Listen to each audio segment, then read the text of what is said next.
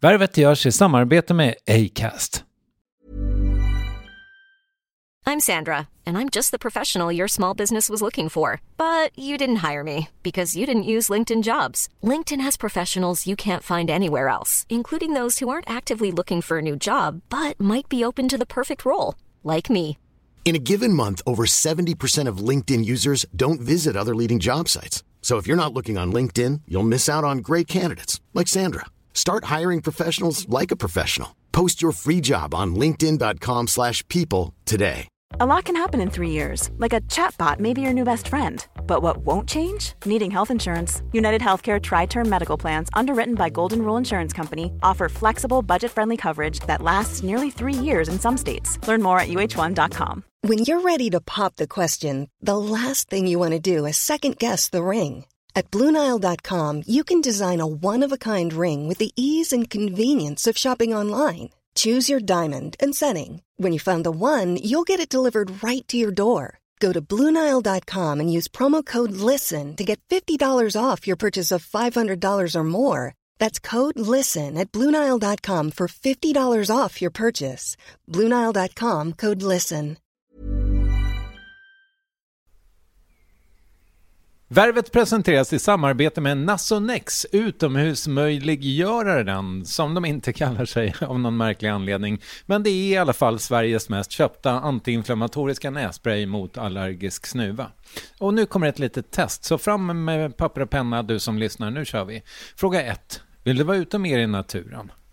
Fråga 2. Sitter du framför en skärm lite för mycket? Fråga 3. Är du allergisk? Om du har svarat ja på någon av frågorna så tycker jag att du ska bege dig till beanoutsider.se. Jag vill för övrigt poängtera att Nasonex nässpray är ett receptfritt läkemedel från 18 år för behandling av symptom vid säsongsbunden och perenn allergisk snuva. Rådfråga läkare om du är eller tror dig vara gravid eller ammar, eller om du planerar att skaffa barn, har en obehandlad infektion i näsan, nyligen har genomgått en näsoperation eller har en skada i näsan. Får ingen effekt inom 14 dagar eller om du redan använder läkemedel med kortison ska du kontakta läkare. Använd ej mer än 3 månader utan läkarkontakt. Stort tack Nasonex och beanoutsider.se. Det var skrämmande att börja om. Vad tusan gör man? Kanske jag kan jobba med ett behandlingshem eller någonting sånt. Så att, men det är ju jätteskrämmande. Jag menar, jag kämpar ju hela tiden att hålla huvudet över vattnet. Värvet. Värvet. Värvet. Värvet. Värvet. Värvet. Värvet. Värvet. Hon satt fängslad i USA i 28 år. Morden begicks av hennes dåvarande pojkvän, men enligt domen gjorde hon inget för att stoppa dem och hon dömdes därför som skyldig till dubbelmord på en restaurangägare och en polis. Pojkvännen tog livet av sig i häktet innan rättegången och Annika Östberg dömdes till 25 to life, det vill säga minst 25 år, men upp till livstidsfängelse. Våren 2009 förflyttades hon från fängelset i Kalifornien till kvinnofängelset Hinseberg utanför Örebro, där hon skulle avtjäna sitt resterande straff. Den 2 maj 2011 släpptes Annika Östberg fri efter sammanlagt 30 år i fängelse. Idag är hon 61 år gammal, bor i Söderhamn ihop med sin hund och för några år sedan skrev hon 2 böcker om sitt liv. Men sedan dess har det varit lite medial stiltje kring Annika. Så det är hög tid att kolla in hur hennes liv är idag. Det här är Värvet avsnitt 210 med Annika Östberg. Det presenteras i samarbete med Acast. Producent är David Mer, jag heter Kristoffer Triumf. Nu kör vi! Hur mår du idag då? Jag mår fantastiskt bra. Och har rest hit med tåg från... Från Söderhamn, exakt. Japp, det har jag. Jag har varit lite i Söderhamn när jag var mindre. Ja, jag har ju alltså bästa minnen i Söderhamn. Lite grann i Småland också, men Söderhamn, där samlades hela familjen på sommaren, kusiner och ja, allihop. Och det var en sån här typisk sommar där man både grälade och bråkade och ja, blev kär och ja, alltihop. Föräldrarna och de vuxna, de satt och drack och bråkade med varandra och vi stack ut och badade eller lekte eller vad vi gjorde. ja, sen på morgonen var alla sams igen och hela röran började om igen. Men det var en härlig tid faktiskt, sån där innocent. Nu har du bott där i 3, snart 4 år, eller? Ja.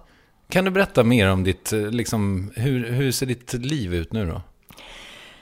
Ja, inte alls som jag hade föreställt mig. Fast jag tror inte jag hade föreställt mig någonting. Det här var ju så omöjligt att det liksom inte var riktigt. Men jag bor ju i Söderhamn i en egen liten villa. I själva samhället? Lite utanför. Okay. I Bergvik heter det. Vad har vi där? Lite över 2000 tror jag. Vad finns? En pizzeria? Det finns en pizzeria, det finns en Coop.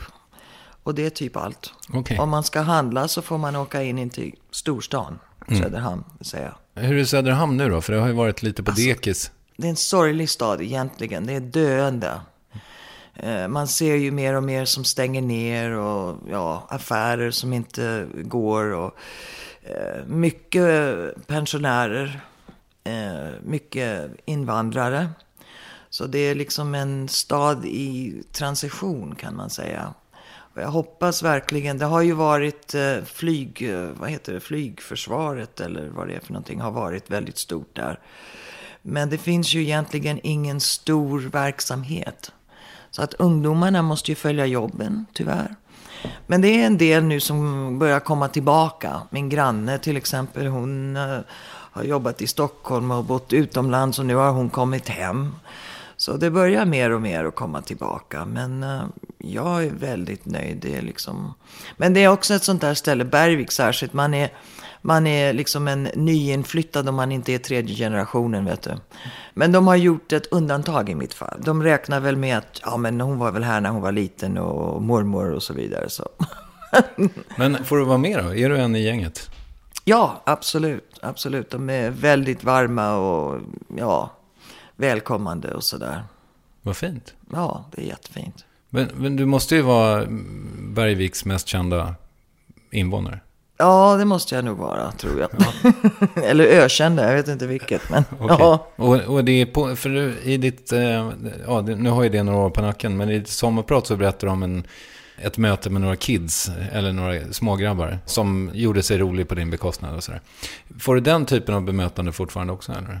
Nej, inte ansikte mot ansikte. Okay. Nej, ibland kan jag se någon liksom som glor lite hårt och då vet jag, det är en sån där som tycker att jag inte borde vara här. Men hej, to each his own. Men under alla de här åren när du längtade hem, för det var ju liksom lite drömmen om Sverige som jag förstått det som höll dig lite flytande. Absolut. Tänkte du Söderhamn då, eller var det liksom... Jo, jag tänkte nog mer Söderhamn och jag var mycket hos min farmor och farfar som bodde på Gärdet. Okay. Sverige har ju en ambience, vad ska man kalla det på svenska? En känsla runt omkring som är totalt annorlunda än USA. Jag tror att det var det på något sätt, även om jag inte kunde hänga ord på det när jag var yngre, som jag saknade. Du är ju ett väldigt tydligt exempel på hur formerande barndomen faktiskt är. För Absolut. Ibland diskuterar man väl det, huruvida liksom, om man kollar på terapi till exempel, så är det väldigt mycket att man ska gå tillbaka till barndomen. Men så finns det nya terapiformer där man inte fokuserar så mycket på det, utan fokuserar på nuet eller ja. Jag tror mycket är skapad. Jag brukar säga vi är ju en summa av våra erfarenheter, barndom och vidare. Men de första 10 åren som jag fick här hemma med min stora familj, den kärlek som jag fick, den tid som var investerad i mig och min frihet att vara mig själv, att våga. Det har gjort väldigt mycket för att hjälpa mig klara av vad som senare skulle komma. För jag har träffat väldigt många människor, särskilt kvinnor, som inte har haft det. De har vuxit upp i väldigt tuffa, svåra förhållanden. De har aldrig fått liksom vara sig själv eller vara uppskattad för att vara sig själv. De har aldrig fått våga experimentera och liksom, de blev bara nedtryckt hela tiden eller värre, sexuellt misshandlad och fysiskt misshandlad. Och liksom, det är en stor skillnad där i hur mycket man tror att man kan. Hur mycket vågar man ta an. Och vad vågar man drömma till och med. Så att de där första 10 åren för mig var väldigt viktiga. Och sen tror jag också att man kan ju lämna det. Man kan ju gå vidare. Jag tror inte att det skapar i cement den person vi är. Men jag tror att det bidrar väldigt mycket till de val som vi gör sen. Du är ju ute och föreläser fortfarande, eller hur? Ja. Och när du träffar människor så här, vilka frågor är det du får oftast? Ja, det är allt från det ytliga till det djupare. Varför är du inte bitter? Är du inte arg? Du var så orättvist behandlad, orättvist dömd, felbedömd, oskyldigt dömd. Och där måste jag liksom säga stopp. För att först och främst så var jag inte oskyldig. Har aldrig sagt att jag har varit oskyldig. Och bitterhet är någonting som tar en gigantisk plats inom oss. Det äter som en cancer. Man måste dedikera en stor del av tänkandet och energin för att mata den där känslan hela tiden. Och jag har inte plats med det. Jag har för mycket att ta igen. Mycket för att uppskatta liksom. Så nej. Och jag säger också att de erfarenheterna och livsupplevelserna som jag har fått. De vänskap som jag har fått. Har gett så mycket. Så att jag är tacksam för vad jag har fått gå igenom. Och jag tror också på Gud. Jag tror att vi människor har en uppgift här i livet. Och jag tror att, jag tror kanske att han försökte att få min uppmärksamhet länge.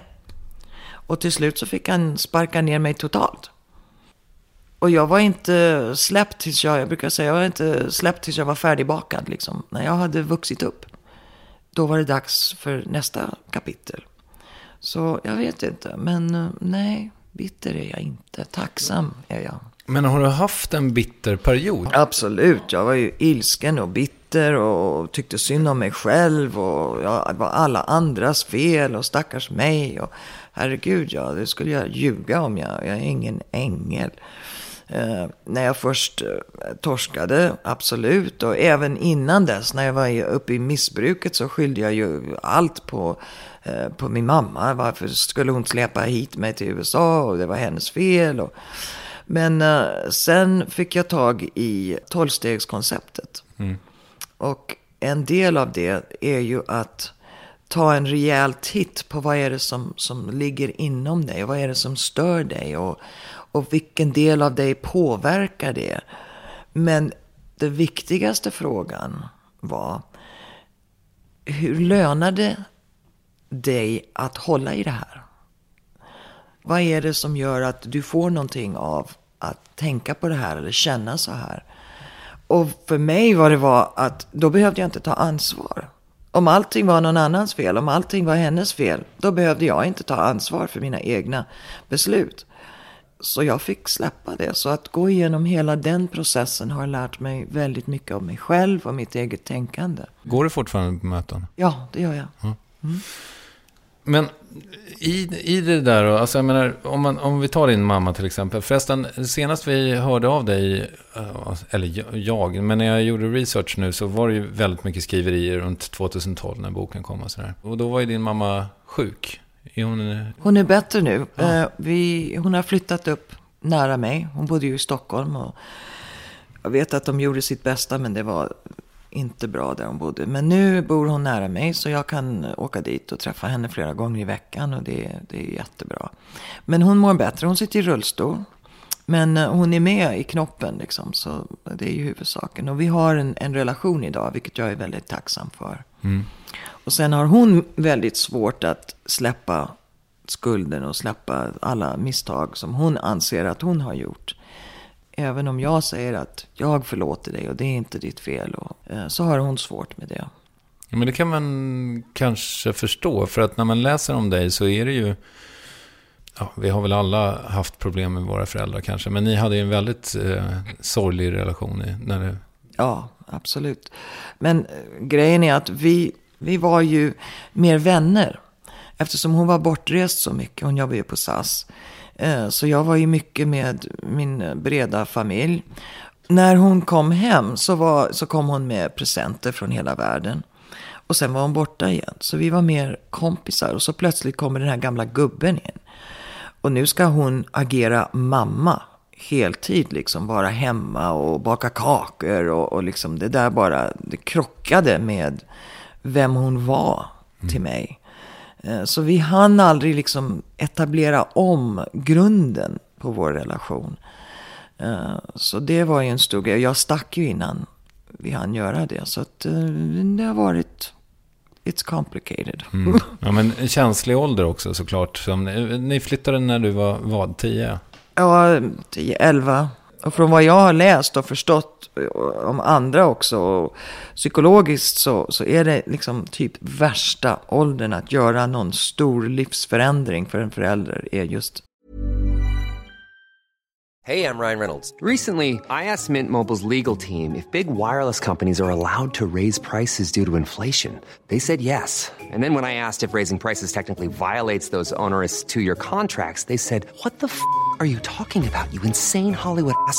So to recap, we're cutting the price of Mint Unlimited from $30 a month to just $15 a month. Give it a try at mintmobile.com/switch. $45 up front for 3 months plus taxes and fees. Promo rate for new customers for limited time. Unlimited more than 40 gigabytes per month. Slows full terms at mintmobile.com. Here's a cool fact. A crocodile can't stick out its tongue. Another cool fact, you can get short-term health insurance for a month or just under a year in some states.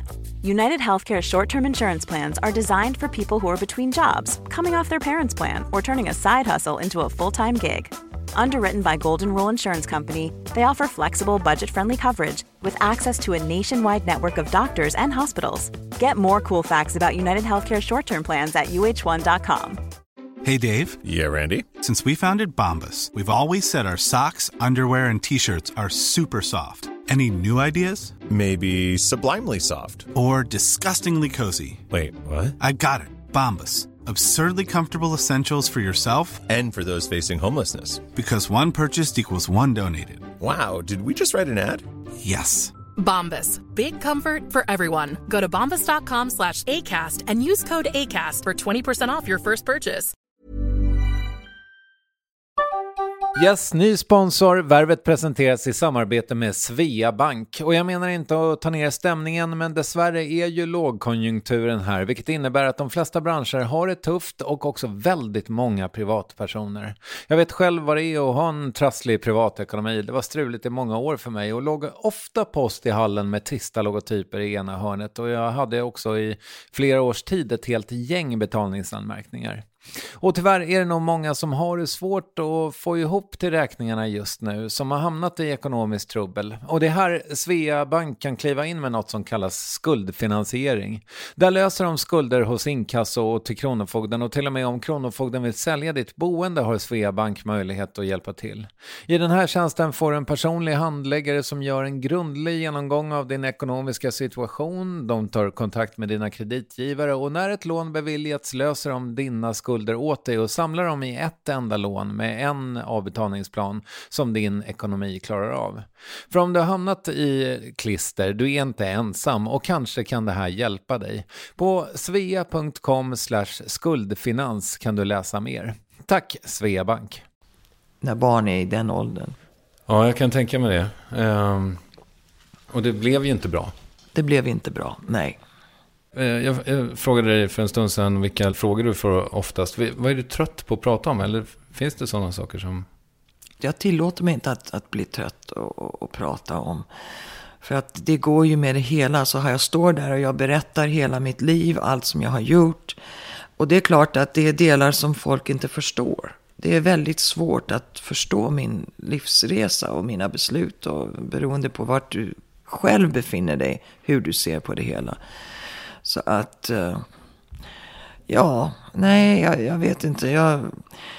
ibland så kan jag tänka att om jag kommer tidigt till ett evenemang till exempel, eller stannar efter för kaffe, och så får jag en massa frågor från de som håller i det hela. De tar det liksom som sin privata frågestund. Och det kan jag tycka är lite over the top, liksom. Det är lite för mycket. Men det får man också ta, för jag har ju gått ut offentligt. Och jag får ju inte mycket frågor om mitt privata liv. För där skulle jag ju liksom dra en mycket bredare streck. Alltså hur kärlekslivet till exempel, eller vad har du. Så det är ju bra.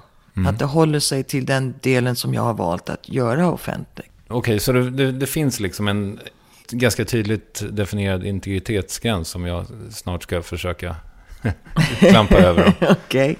Ja, vi får se. Nu när du har varit fri i 5-6 år, är det som du trodde att det skulle vara? Både ja och nej. Jag hade ju inga, vad säger man, förutfattade, är det rätt ord? Liksom tänkande, därför att det var så långt ifrån möjligheten för mig att jag någonsin skulle bli fri. Så att jag hade ju inte riktigt visualiserat hur det skulle vara. Men om jag någonsin tänkte på det, så tänkte jag, ja men jag får väl bo hemma hos mamma, och jag hittar något litet jobb, och liksom tunnelbanan till jobbet och så där. Det var min bild. Men mer än så hade jag ju inte tänkt. Jag menar, jag var ju nästan 60 när jag kom hem. Jag har ju ingen karriär, jag har ingen utbildning, jag har ingen pension. Så det är väldigt skrämmande, men det hade jag inte heller tänkt på.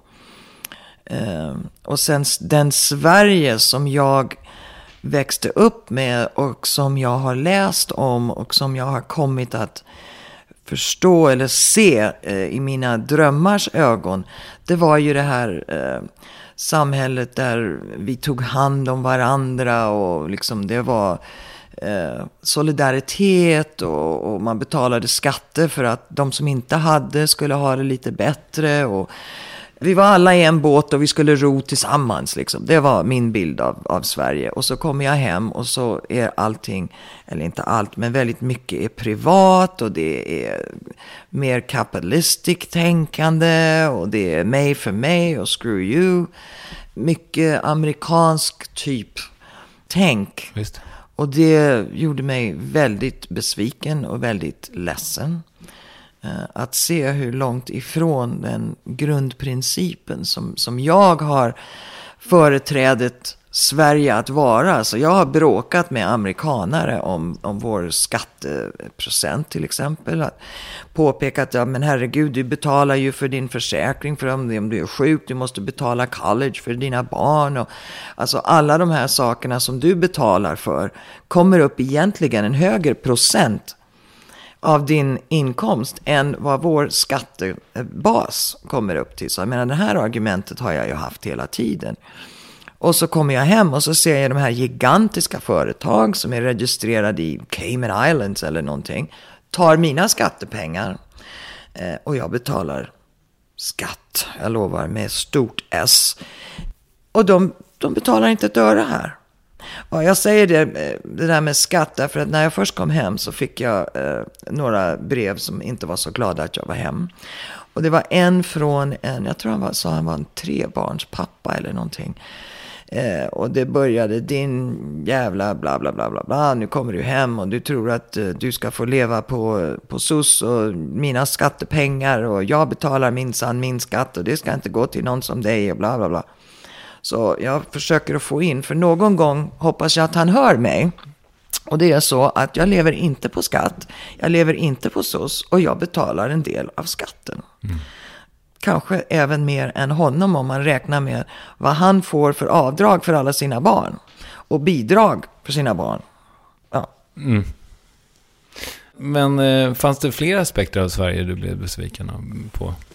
För att du hade ju drömt om att få komma tillbaka så himla länge. Du måste ju ha laddat det något otroligt. Ja, absolut. Nej, det var ju mest det här med hur samhället ser ut och den där solidariteten som har försvunnit. Men jag tror det är också min generation. Alltså, ungdomar idag, vet du. Ibland så får jag ta tag i mitt eget huvud och säga, herregud, det låter som mamma eller mormor eller någon. Jag menar, varje generation förändrar. Och den äldre generationen sitter där och tisk och dagens ungdomar, alltså, det är ju livets circle. Men jag är ledsen att folk inte läser, att ungdomarna inte läser, att de inte är mer politiskt engagerade. De lär sig inte ens en gång om förintelsen i skolan, har jag förstått. Alltså, sådana där saker är viktiga, för jag tror att om vi inte fattar vad vi har gjort för fel, så kommer vi att upprepa det. Alltså det är ju den där gamla grejen att insanity är att göra samma sak om och om igen och förvänta sig annorlunda resultat. Och det är precis som varje generation gör, tyvärr. Men det finns ju också så mycket hopp i den här nya generationen. Jag menar, de är ju miljöengagerade och liksom de verkligen strävar för att göra en skillnad i världen. Så det är både och.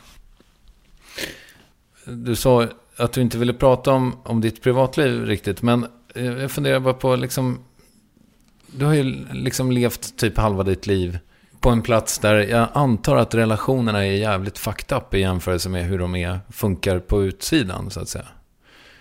Både och. Okej. Ja, men fortsätt du. Ja, nej, men jag bara tänker så här, alltså, funkar du relationsmässigt? Alltså, har du vänner och alltså...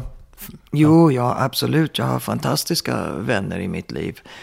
Och visst är det vissa relationer som är, som du säger, lite twisted, eftersom det är ju ett ställe som är fylld av sjuka människor. Men det är också ett ställe som man har hamnat på botten. Och då får man ta sig en tankeställare. Hur hamnar jag här? Klia sig i huvudet. Och sen kan man gå vidare i den banan, eller så gör man en förändring. Och om man då gör en förändring medvetet och ändrar hur man tänker, hur man agerar, vad man gör, då är det väldigt genomtänkt. Och det är en människa som verkligen har tagit sig igenom livets prövningar och kommit ut en helt annan, starkare, mer positiv människa. Och det, jag har träffat fantastiska, underbara, starka människor som har gjort den förändringen i den där tuffa miljön. Jag tror att miljön bidrar till just den förändring. Alltså jag får ju frågor hela tiden från föräldrar eller sambo eller vad är det av missbrukare. Alltså ungdomar som har börjat gå snett och sådär. Och har du något råd? Ja, hjälp inte. Inte en krona för en hamburgare. Inte sova på soffan. Inte tunnelbanakort. Ingenting. Varför det? Jo, därför att man måste hamna på den där botten. Alla andra vägar måste vara slut innan man kommer till en realisation att jag måste göra en förändring. Och där jag har bott och levt, det är just det stället där många hamnar på botten. Och gör den där medvetna omvändningen. Och det bygger starka, fina människor. Och sen kan jag också säga, jag gör ett undantag för min privata liv här. Men alltså det första gången som jag upplevde äkta kärlek. Någon som verkligen älskade mig för mig. Inte för att de ville ha. Det var där. Det var där. Mm.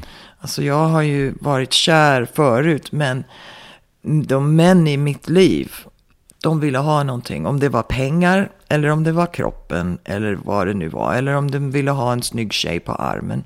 För en gång var jag lite sötare än idag. Du ser ju väldigt bra ut fortfarande, får man säga. Dina kindknotor sitter ju nästan i höjd med ögonen. Och vad gullig du är. De är väldigt höga och fina. Tack ska du ha. Precis ovanför alla rynkor. Men, ja. Ja, du är inte så rynkig heller för den delen.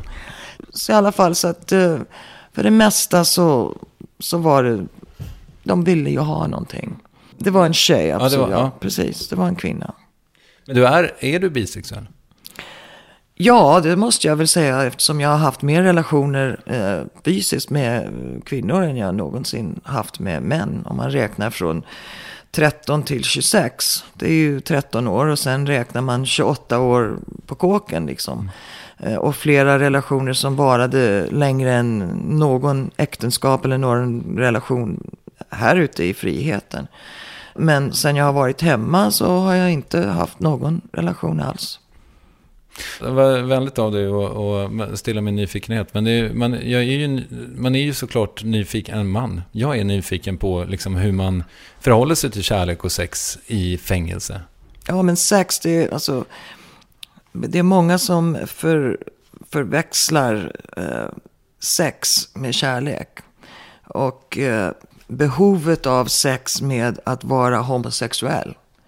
Alltså om man är i en situation där allt som finns är kvinnor, om man då går in i en fysisk relation, då är man inte homosexuell. Alltså det är bara en situationsgrej. Men däremot tror jag många långvariga relationer där, det är inte av behovet av sex. Det har väldigt lite med saken att göra, utan det är behovet av närhet. Och det är en helt annan nivå. Men när vi ändå är på det där, för när jag läser din bok och lyssnar på dig prata så här, så du levde ju ett väldigt självdestruktivt liv. Absolut. Ja, och då tänker jag att det har att göra med att du inte tyckte att du var värd att älska, eller vad man ska säga. Amatörpsykologen som sitter här. Men finns det liksom ett ögonblick eller en händelse som fick dig att faktiskt älska dig själv?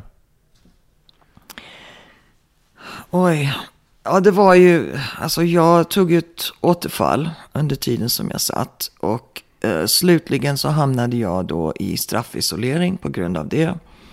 Och när jag väl var inlåst där och förstod, alltså när ska det ta slut för dig? När räcker det? Jag hade då förlorat, min son hade dött i en bilolycka, hans pappa var död över chocken. Allt och alla som någonsin hade betytt någonting i mitt liv var borta. Och jag ansåg att det var på grund av mina val. Och varit delaktig i att se 2 människor dö våldsamt. Alltså allt det här bara överöste mig.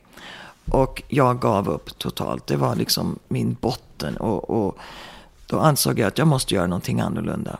Och när jag kom ut ifrån den inlåsningen, då började det faktiskt hända saker i mitt liv. Och jag la ner och jag började ta en rejäl titt på mig själv.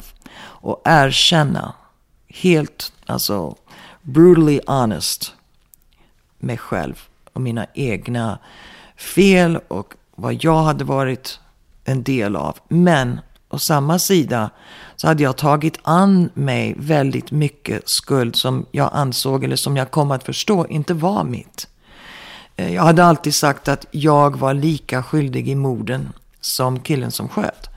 För jag kände att du var liksom den saken som satt igång hela rörelsen.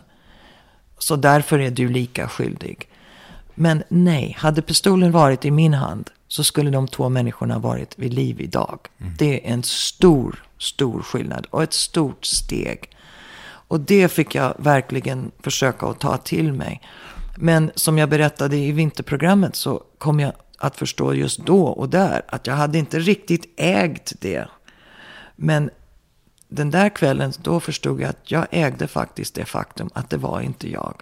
Så då började jag vända att kunna se att det fanns någonting gott med mig. Det fanns någonting bra. Och då började jag också investera där jag befann mig. Att göra någonting mer positivt. Även om det inte fanns ett slut. Även om jag aldrig skulle vara fri. Om det här var nu min värld, då måste jag göra vad jag kunde där och då. Och genom att genom att investera där jag befann mig, så började jag se mig själv på ett annat sätt. Och min tro också hade väldigt mycket. Att förstå att det finns förlåtelse. För jag var väldigt, väldigt tyngd av skuld och skam. Och den känslan av att vara förlåten. Alltså inte bara av mig själv. Jag brukar få frågor: har du förlåtit dig själv? Ja, jättebra. Och jag brukar säga så här att det finns tusentals böcker om självhjälp och få bättre förtroende och vad har det. Och då en övning som alla ska göra. Man ska titta sig själv i spegeln varje morgon. Och så ska man titta på den där bilden och säga att du är vacker och du är stark och du är alla de här fantastiska sakerna. Jättebra. Men vore det inte bättre om du hörde det från någon annan? Skulle det inte vara liksom mer värdefullt på något sätt än bara din egen spegelbild? Så för mig var det viktigt att få den där förlåtelsen utifrån, från en större makt. Och med den kom den här inre ro, en acceptans. Och då tänker du på Gud? Då tänker jag på Gud, absolut. Men jag visste inte att i Sverige så säger man inte jag tror på Gud. I Sverige säger man jag tror på Gud. Ja, går du i kyrkan? Ja, när jag är hemma och när jag har tid, absolut. Jag har varit semi-aktiv i en kyrka hemma. Och jag pratar väldigt mycket i kyrkor. Och varje gång jag kliver fram, innan jag kliver fram, så tar jag ett snack med Gud. Gjorde du det innan du klev in här också? Nej, det gjorde jag faktiskt inte. Det kanske jag borde ha gjort. Jag behöver lite skydd där. Nej, men det är mer ett större sammanhang. Jag tänkte inte så mycket på det. Det är lättare på sätt och vis att sitta och diskutera. För då kan jag se dig och jag kan känna av liksom, vad är det som händer oss emellan. Men när jag står framför främmande människor, har ingen aning vem de är, hur de ska reagera, har ingen kontakt med dem, då vill jag ha den där kontakten. Alltså jag vill inte ha en spotlight på mig så jag inte kan se. Jag ber dem alltid sätta ner ljusen för jag vill se vem jag pratar med. Jag vill se om de sitter och pillar på telefonen, om de sitter och nickar eller somnar eller ja. Så jag vill ha kontakt. Jag funderar lite grann på, du har ju i princip åkt tidsmaskin. Det måste ju ha funnits otroligt många saker som du liksom... Ja, gud, jag kände mig som Cro-Magnon som hade vaknat liksom i New Century. Jag kommer ihåg, jag var inne i Stockholm och jag skulle träffa frivården. De är ju på Fridhemsplan. Och jag stod och väntade på att de skulle komma ner och släppa in mig. Och jag tittade runt och jag tänkte, oj, vad många sinnessjuka människor det är här. De är sjuka i huvudet, stackarna, allihop. Folk gick omkring och pratade för sig själva över hela gatan. Alltså jag förstod ingenting. Men det är klart, de hade ju såna här, telefonapparater. Så att det är ju jättemycket. Jag hade ju inte sett en mobil. Mycket mindre hållit igen eller använt den. Alltså internet. Jag kommer ihåg när jag var liten och jag hörde talas om den första datan. Och då hade jag en bild av den här stora maskinen som man kunde gå och stoppa in ett papper med vilken fråga som helst. Och så skulle den här tugga upp det och spotta ut svaret. Vilken fråga som helst i hela världen. Och här var den ju. Ja, nu finns det. Ja, det var ju helt otroligt. Google Earth, alltså jag var så fascinerad av Google Earth. Den där lilla gubben som man kan gå omkring överallt. Helt fantastiskt spel. Alltså jag har alltid velat spela videogames. Det har varit liksom min dröm. Och nu kan jag göra det. Det är jättekul. Fast jag fattar ingenting. Det är alldeles för mycket för mig. Men du har försökt? Ja, jag har försökt. Jag ville ju ha ett sån här fantasy. Där man rollspel och sådär. Och så jag gick in och förklarade vad jag ville ha. Och de sålde mig någonting. Vad heter det?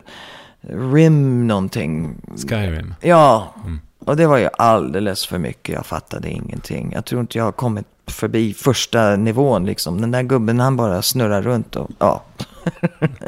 Ja, men du har försökt i alla fall. Men jag har försökt. Ja. Om det är någon tech-savvy ungdom i Söderhamn med omnejd som kan lära Annika hur man spelar Skyrim, så kanske de kan höra av sig på något sätt. Ja, jag vill liksom spela magi och jag vill ha wizards och ja, allt det där. Hur är det med din hälsa? Se och så, jag brukar säga jag har ju gamla krigsskador. Jag har ryggopererat och efter det så fick jag alldeles för mycket kortison. För det var det enda smärtstillande som jag fick. Så jag har kortisonskador. Vad är det för skador? Kortison, det är någonting som de ger för det hämmar inflammation. Och vad det gör det huden väldigt tunn. Jag kan visa mina händer som har stora, ser ut som bruna fläckar. Och jag får blisters väldigt lätt. Bara minsta rörelse. Jag har haft hepatit C. Jag har gått behandling nu så det är förhoppningsvis borta. Hur fick du det? Från sprutanvändande. Men det måste ha varit 100 år sedan. Ja. Okej, men du har levt med det? Jag har levt med det i många, många år. Jag fick reda på att jag hade det på 90-talet. Så Men behandlingen bet inte på mig första gången, så jag har fått gå igen. Så jag har lite ont här och där, lite brutna ben och sådär. Du går med käpp? Jag går med käpp, det är på grund av min rygg. För när jag var ryggopererad så var det väldigt dåligt med eftervård. Så att det läkte inte som det skulle, så jag är väldigt svag i en sida. Okej. Men du, i stort sett så fungerar du liksom? Jag fungerar. Och har du hund nu? Jag har hund och jag går ut jättemycket långa promenader med hunden. Det är min motionsmaskin, jag behöver ingen gym. Det är hon som släpar ut mig. Mm.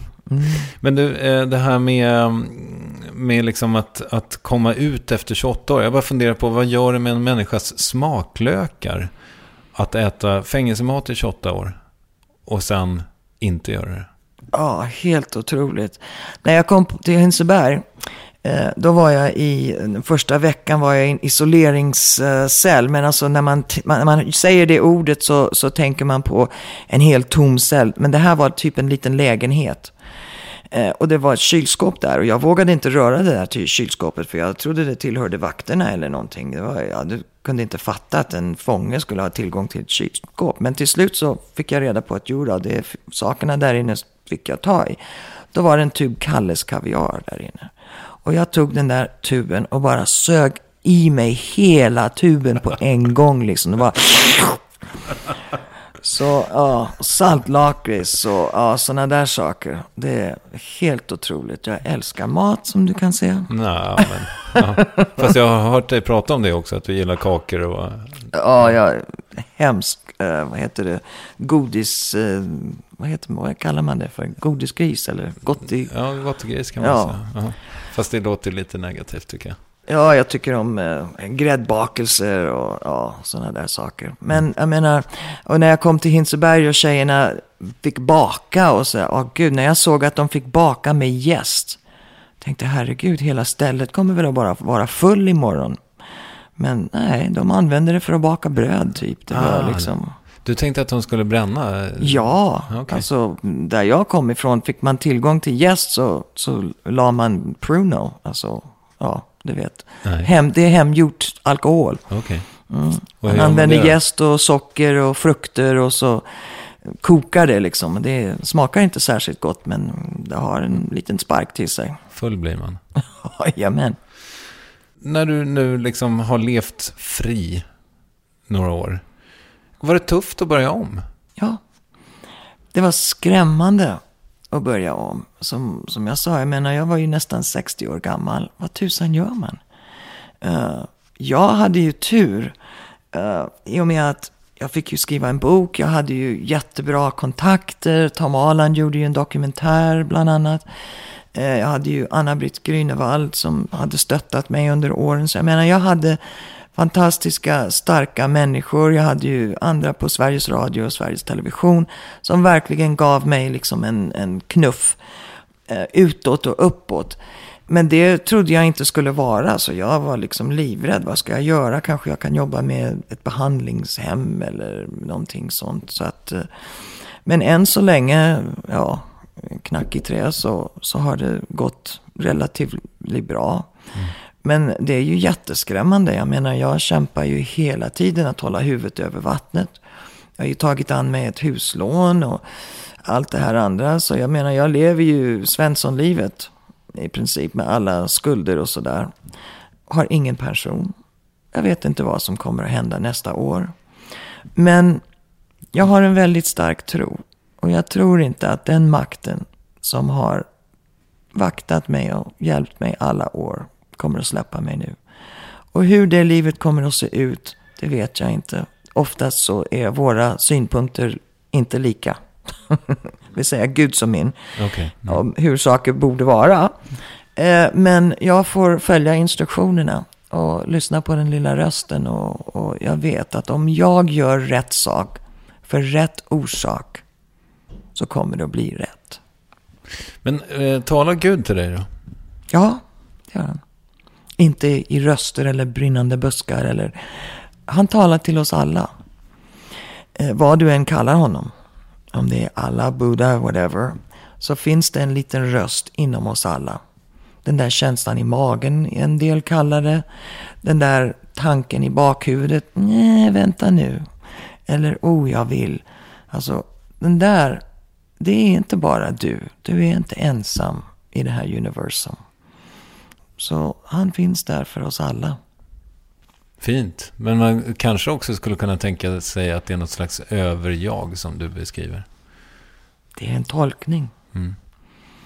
Ja, det kanske egentligen spelar mindre roll. Men det är väl... men det måste vara härligt att ha en gudstro, tänker jag mig. Jag har ju inte riktigt det. Det är skönt att tro att det finns någonting större än bara nuet. Jag menar, tänk på hur små vi är. Och vår lilla stund på jorden, det är ju bara en blink. Det är ingenting. Allt som vi åstadkommer, hela vårt liv, som vi kämpar och strävar och allt som vi investerar i det. Och om 80 år så är det slut. Det kan inte vara allt liksom. Och tänk på alla liv du berör. Allt som du påverkar. Nej, det kan inte bara vara som en blomma som växer och som sen försvinner. Det måste vara mer. Tror du att du kommer till himlen när du dör? Jag tror att jag kommer till en bättre plats. Sen vet jag inte om det är himmel eller helvete. Men jag tror att vi kommer till en bättre plats. Jag tror att vi kommer att träffa dem som vi har förlorat också. Det tror jag. Mm. Det låter väl hoppfullt? Jag hoppas det. När du tänker tillbaka på de 28 åren i fängelse, är det liksom... För det är ju en i princip ogripbar tidsmängd, tycker jag. När du tänker tillbaka på den tiden, liksom, kanske en konstig fråga, men är det som en klump av tid, eller? Nej, det är det inte. Det är bitar. Det är som kapitel. Och den första var ju den här ilskan och orättvisa och kämpande inom mig själv. Och sen var det liksom en hopplöshet. Och sen var det, nej fan, nu ska jag utnyttja det här till max. Och vad vill jag ha? Och då sökte jag ut snutar som jag kunde använda och utnyttja. Och vad har. Alltså, så det är olika kapitel. Och sen var det ju förvandlingen, kallar jag det, för att det var ju förändringen i mitt liv. Det var ju botten och klättra upp och se på saker på ett annat sätt. Så att, nej. På sätt och vis så känns det som en evighet om jag tänker på hur mycket har hänt i världen. Men när jag tänker på i helhet så har det ju inte varit så lång tid. Men det kanske är så att i min ålder, 61, så jag menar, tiden går så himla fort. När man var 13-14, ett sommarlov var ju en livstid.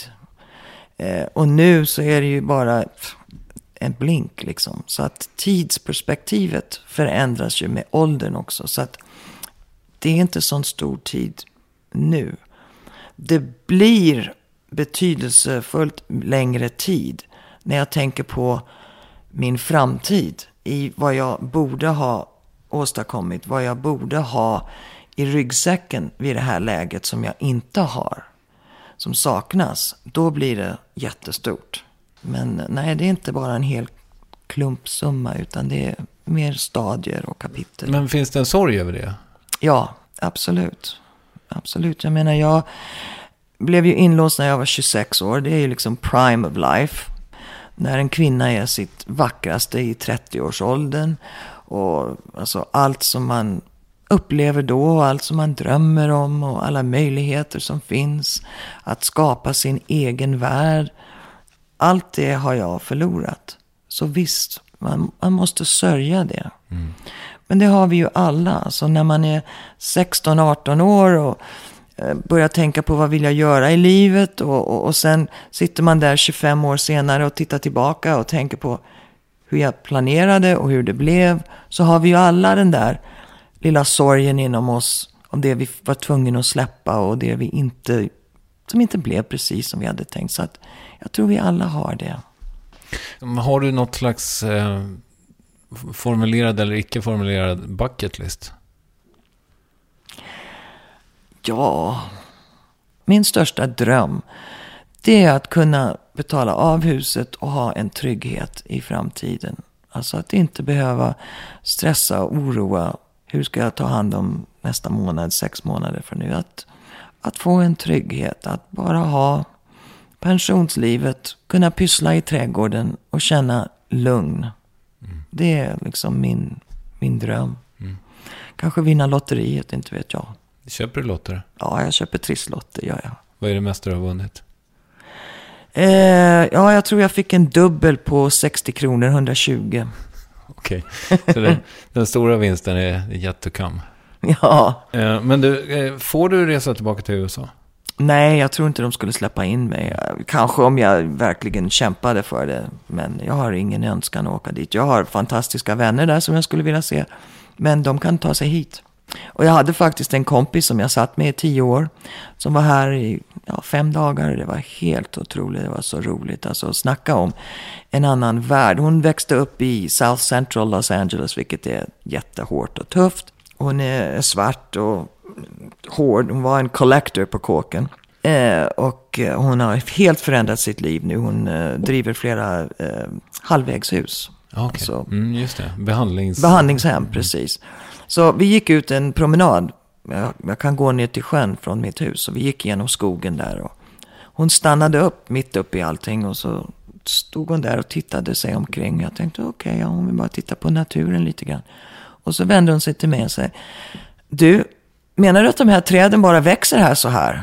Av sig själv? Ja. Jag menar, snacka om en världsskillnad. Förstår du? Ja, visst. Det är en sån bild. Nu blev jag lite rörd. Gud alltså. Men hon måste ju ha tyckt att det var superexotiskt. Ja, jag vill att hon ska komma när det är snö. Kan hon göra det då, tror du? Ja, absolut. Dricker du alkohol? Jag dricker lite vin ibland, måste jag erkänna. Fast jag måste vara ärlig om det. Men och du kan hålla det på den nivån? Ja. För alkohol är liksom inte... Det är oladdat på något sätt. Det har aldrig varit min grej. Men jag är lite rädd för det också. För att alltså, jag har ju en addictive, beroende benägenhet. Så att det kan ju gå överstyr. Och det måste jag vara medveten om. Saknar du liksom heroinet?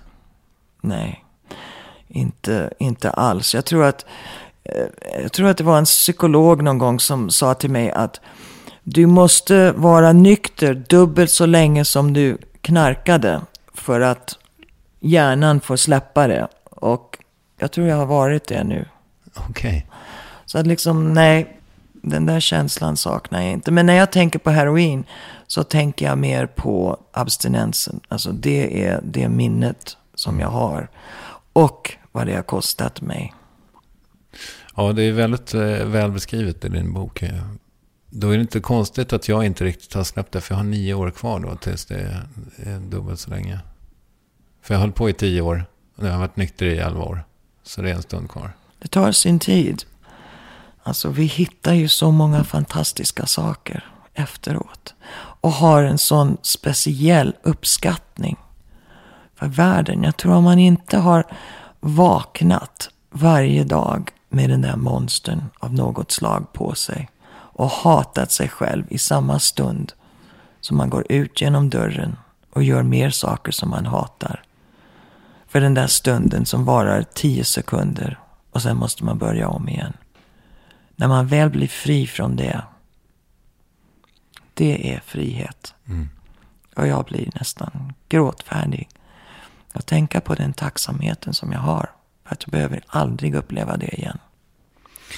Vi borde sluta röka, har du? Ja, absolut. Eller hur? Eller hur? Har du sett Orange is the New Black? Ja. Jag följer den inte. Jag har sett några avsnitt eftersom jag har blivit intervjuad specifikt om den. Ja. Och hur skiljer det sig från verkligheten då? Så här, varenda karaktär, i alla fall i de få avsnitt som jag tittat på, vilket var den första bland annat, tror jag har träffat varenda karaktär. Okej. Jag kände igen dem. Där är de absolut prick på för det mesta. Situationerna däremot är helt över gränsen. All right. Alltså det där med att behålla mat från en annan fånge till exempel, som ett avsnitt handlade om. att den här tjejen som jobbade i köket och hade kontroll, att hon liksom förbjöd alla att ge den här tjejen matbricka, aldrig skulle hända. Det är alldeles för mycket koll på sådana saker. Och att vakterna är så totalt mäktiga och att ingen tittar över deras axel och de kommer undan med så mycket, absolut inte. Sen att de situationerna inte händer, jo det gör de, absolut. De största partierna av knark som kom in på kåken kom in genom fångvakterna, absolut. Sexuella situationer, absolut. Våld, både fysiskt och psykiskt, absolut. Men inte som det går till där. Du beskriver i din bok att det var okej att ligga med en vakt ifall man tjänade någonting på det. Men man fick inte bara ligga med. Nej, det var totalt tabu. Varför fick man inte det då? Därför då hade man gått över linjen av sitt eget val. Liksom. Okay. Men om det var ett bytessystem, därför de flesta som sitter på kåken, de fattar ju prostitution, de fattar ju att langa, de fattar ju att utnyttja människor på ett eller annat sätt. Men att bara ge bort sig själv till fienden, det var inte acceptabelt. All right. Förekom det liksom regelrätta kärleksaffärer? Ja, vi hade flera stycken som slutade som vakter och gifte sig med en intagen. Wow. Vi hade en som en kvinnlig vakt faktiskt som hjälpte en att rymma. Och de stack iväg. Tyvärr så åkte de direkt till hennes familj och torskade rätt så snabbt. Och då fick de sitta inne tillsammans sen, eller? Nej, det fick de inte, tyvärr. Okay. Men nej. Så visst hände det. Du beskrev också någon gång att liksom hur du skulle liksom bli spöad helt enkelt tidigt på kåken. Och sen så att du fick hjälp av något vitt gäng liksom. Är det väldigt gängigt? Ja, absolut. Det är gängigt på ett annat sätt än när jag kom in. När jag kom in så var det mer område. Först var det syd och norr. Okay. Och sen var det ju mindre regioner som styrde. Nu är det mer såna här klassiska gäng, Aryan Brotherhood och ME och 18th Street och alltså såna här. Det är mindre, men det är gäng, absolut. För du måste komma ihåg att alla killar som sitter, som vi läser om, alla de här gängfights och sånt där som händer på kåken, de har en tjej. För de flesta någonstans. Och de där tjejerna, deras jobb är att stödja deras position. Så att absolut. Hur klarar man sig undan dem då? Ja, man får förtjäna sin respekt.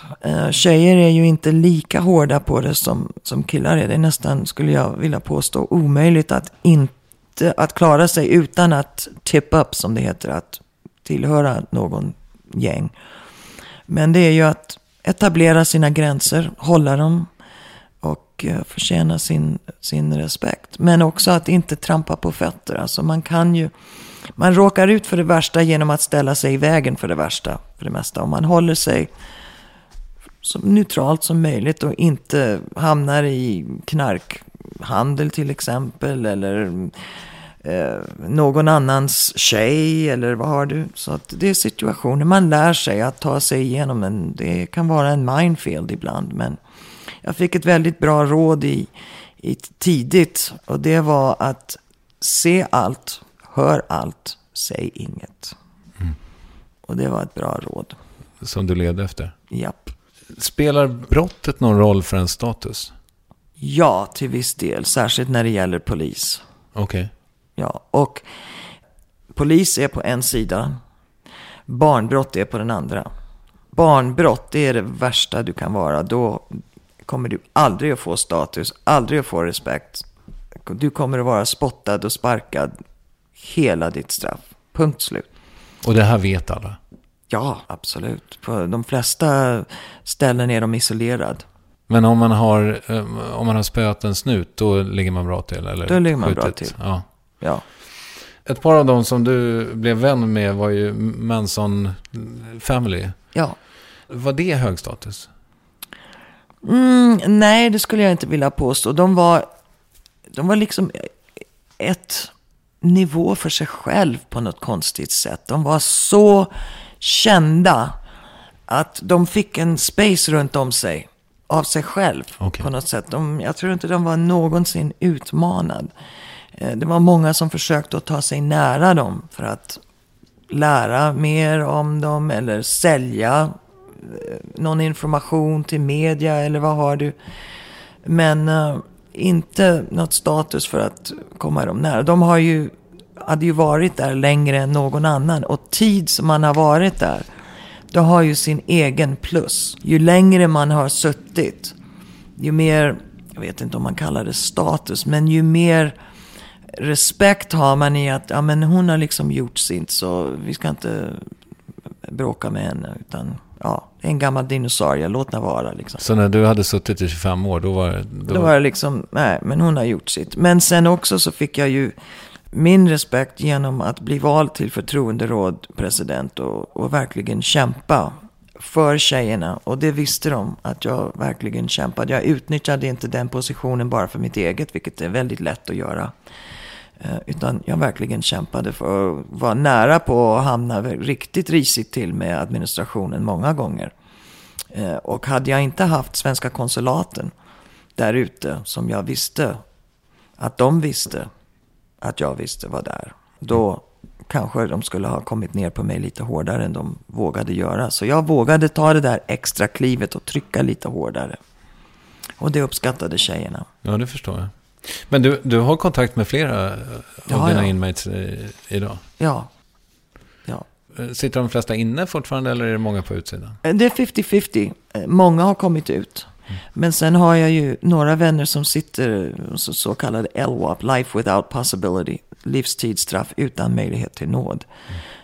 Och om lagen inte förändras så kommer de att sitta tills de dör. En hel del är så kallade battered women, alltså de varit slagna väldigt länge av personen som de dödade. Och det har de nu börjat ta en titt på. Så vi får hoppas att det förändras. Men en del kommer aldrig ut. Och sen känner jag några stycken som jag verkligen hoppas aldrig kommer ut. Men tyvärr så ser den här enheten som bestämmer, de ser bara det som är på papper. Så du kan ha en fläckfri journal eller record och se jättebra ut på papper. Men vi som har levt med dig, vi vet vem du är och vad du gör. Jag skulle önska att de tog lite mer allvar på andra saker än bara vad som finns på papper. Okej, alltså att man som inmates fick ge någon slags omdöme eller... Eller vakterna till och med. De som ser dem på... Alltså vakterna vet vad man sysslar med. Om de väljer att inte se, det är en annan sak. Men för det mesta så vet de vem man är. Och jag skulle önska att det var lite mer input där. Det skulle både gynna de som verkligen förtjänar och kanske inte låta dem ut som inte gör det. Nu bläddrar jag bland papperna här. Men i en 3 år gammal intervju så läste jag att du ville skriva en bok till om orättvisorna eller någonting sånt. Hur går det med de planerna? Sakta.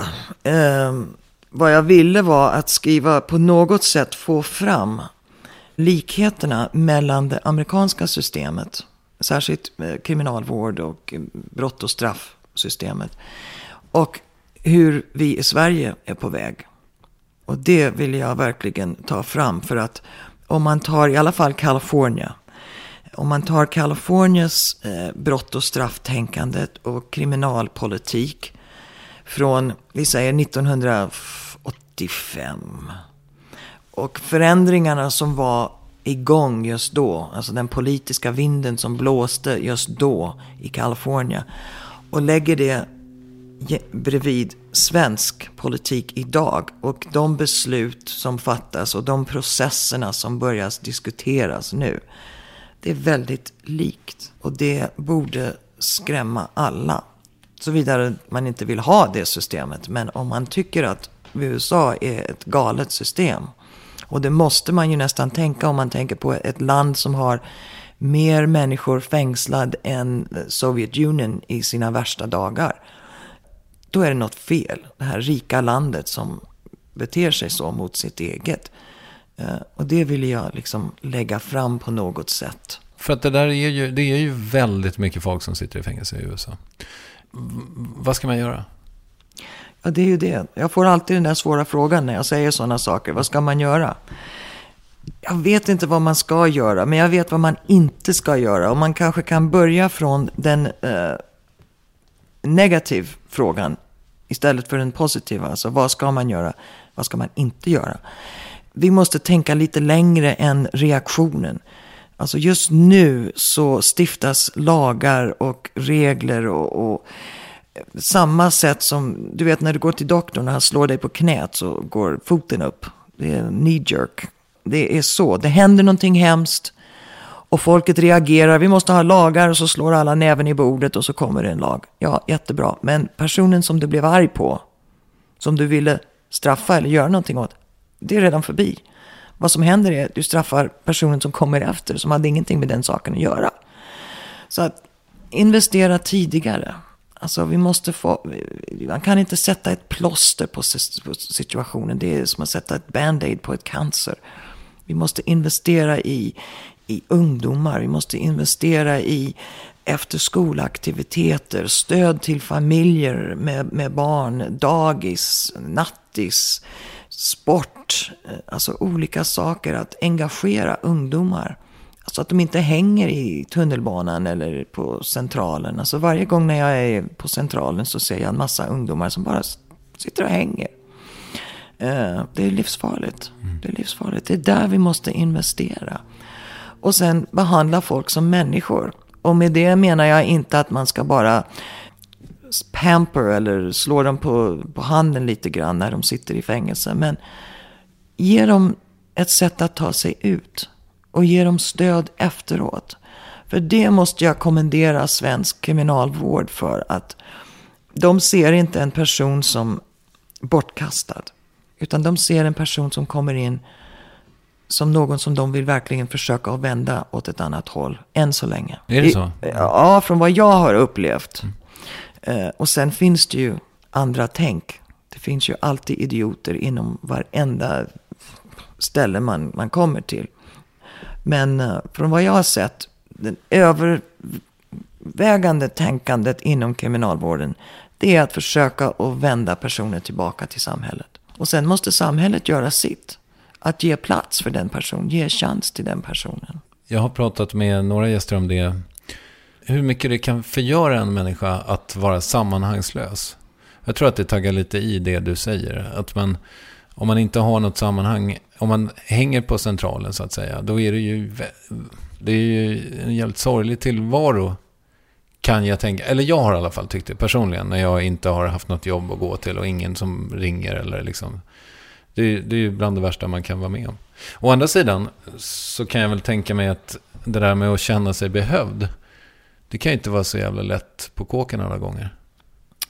Nej, det är ju ett stort ansvar. Jag menar, jag har ju placerat mig själv i som väldigt tuffa situationer. Jag hade ju fängelseadministrationen på en sida av mig och 2000 tjejer på den andra sidan.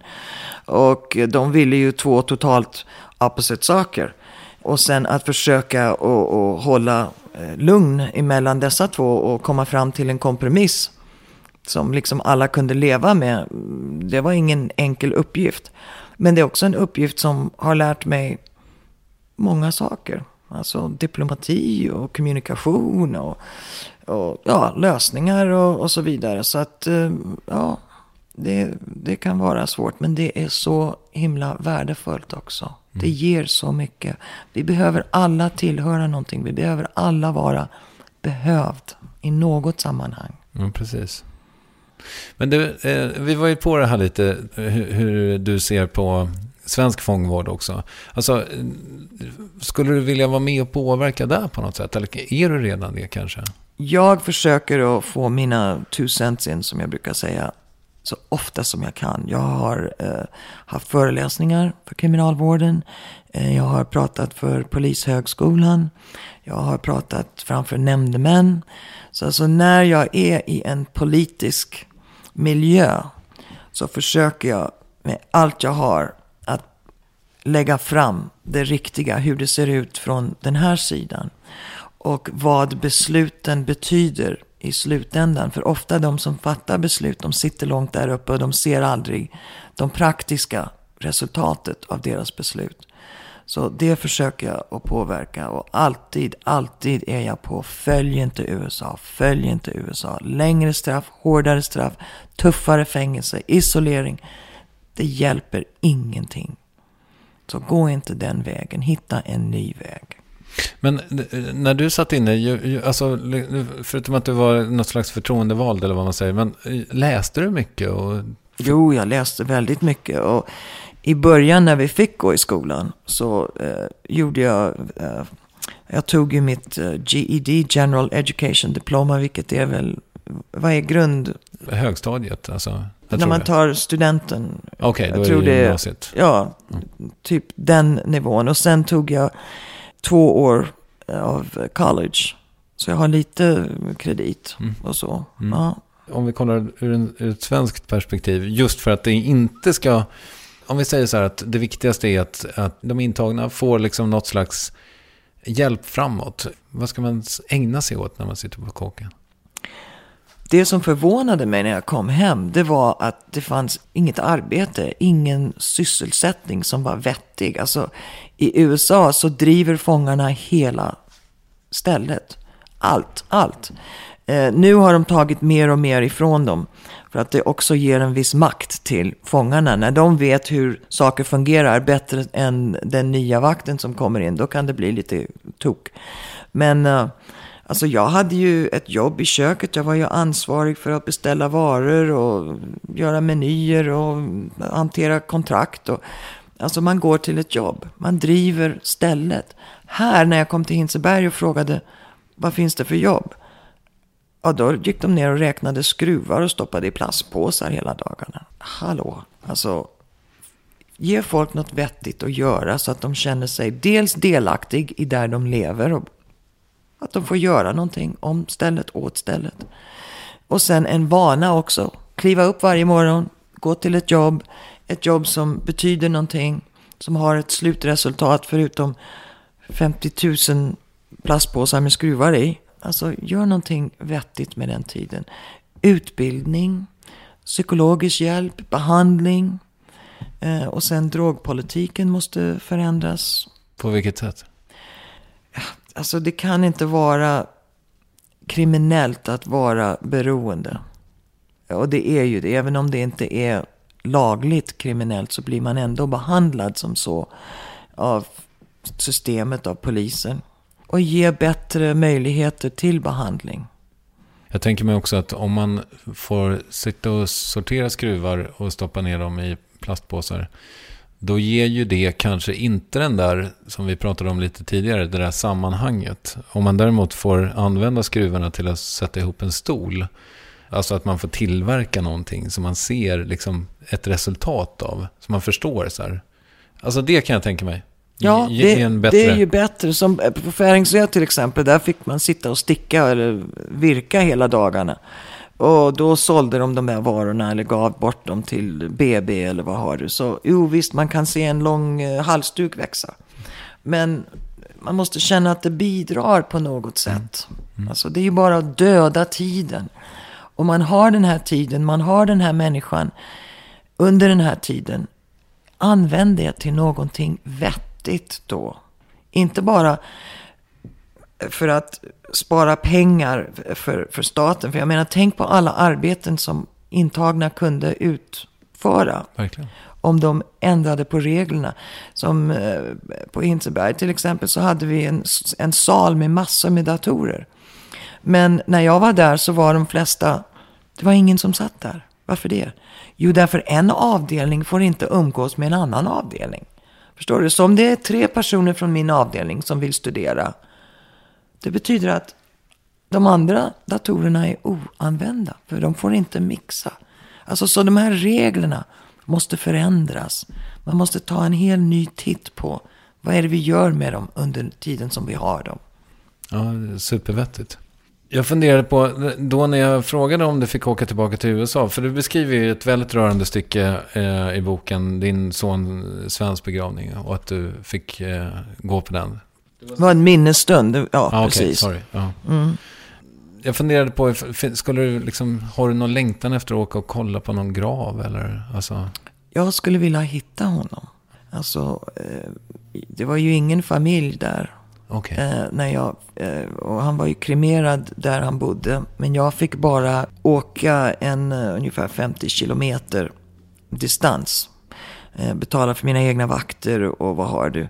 Och då var det en liten minnesceremoni och då var han i en urna redan. Så min rumskamrats mamma tog hand om den. Okay. Och sedan dess har vi tappat kontakt. Så han är någonstans. Och jag skulle vilja hitta honom och få hem honom. Det är klart. Men det finns ingen grav. Tungt. Usch. Det är svårt. Men han är inte där. Han är här i mitt hjärta. Mm. Och du kanske får träffa honom sen då? Ja, det tror jag. När du... För jag antar att liksom i dina... För jag antar att du har mörka stunder också. Ja, absolut. Är det sorg då över? Sorg ibland över vad som har hänt. Sorg över min son. Jag tror att jag kommer att sörja. Jag vet att jag kommer att sörja honom hela livet. Men jag har äntligen börjat kunna sätta upp en bild på honom. Det är första gången. Sorg över vad jag har gått miste om. Men jag är inte så lycklig och rose-colored glasses att jag inte ser någonting negativt med 28 år i fängelse. Jag har gått miste om väldigt mycket. Och det är sorgligt. Jag saknar någon som i mitt liv just för mig. Jag har goda vänner. Jag har en väldigt god vän som jag delar boende med och sådär. Men en hjärtevän på något sätt tror jag skulle vilja ha. Mm.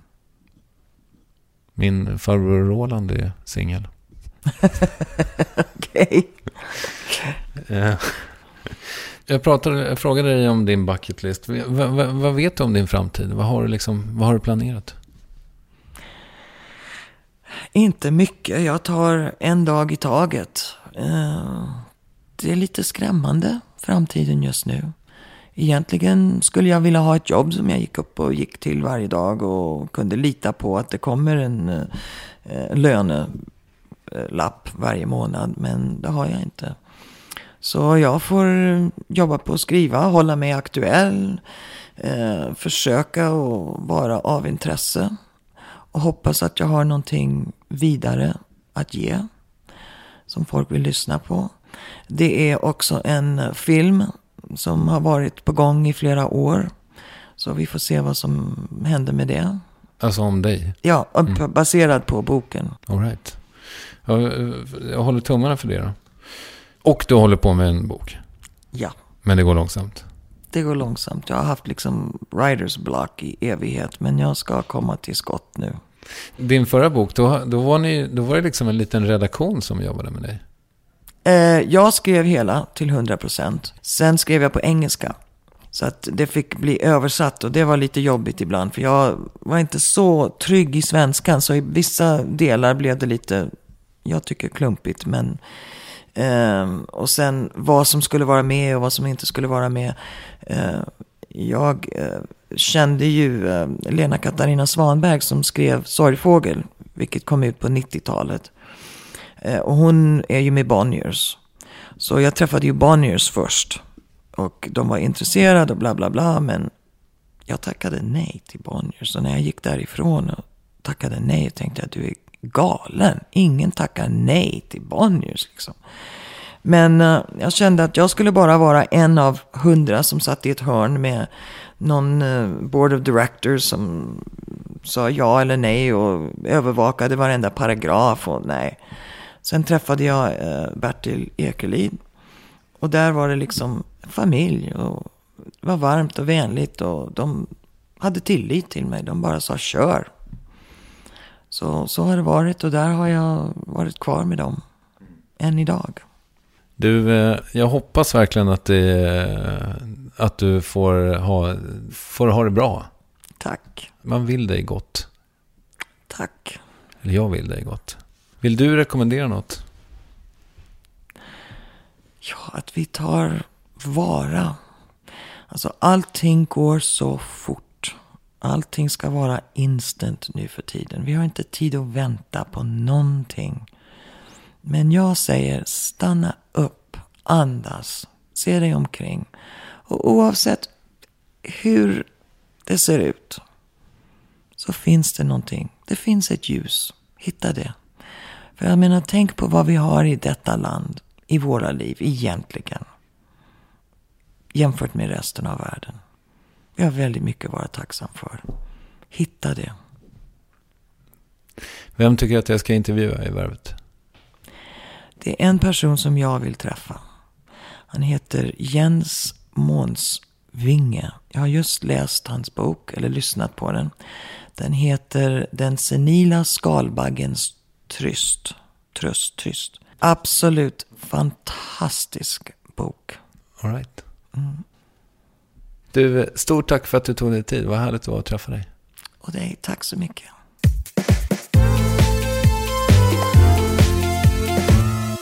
Det där var Annika Östberg. Hoppas ni gillade henne. Det gjorde jag verkligen. Och hennes böcker Se ljuset i det svarta och Ögonblick som förändrar livet finns att köpa i bokhandeln eller online.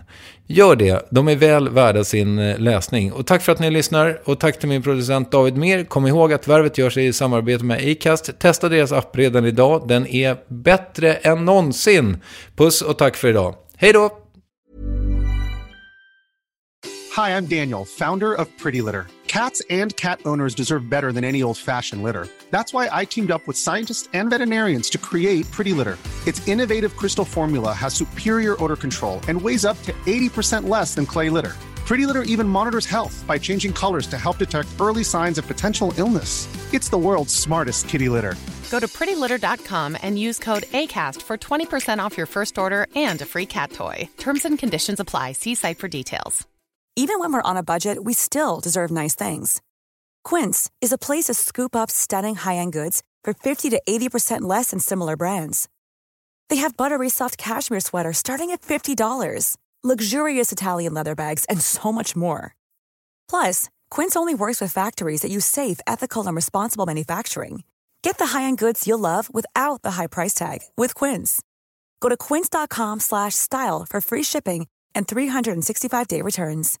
When you make decisions for your company, you look for the no-brainers. And if you have a lot of mailing to do, Stamps.com is the ultimate no-brainer. It streamlines your processes to make your business more efficient, which makes you less busy.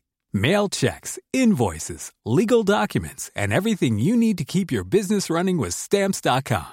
Seamlessly connect with every major marketplace and shopping cart.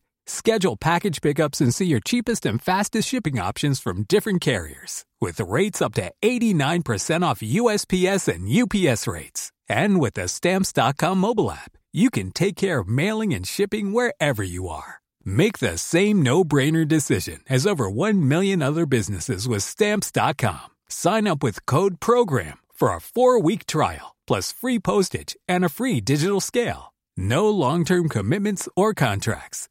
That's Stamps.com. Code PROGRAM.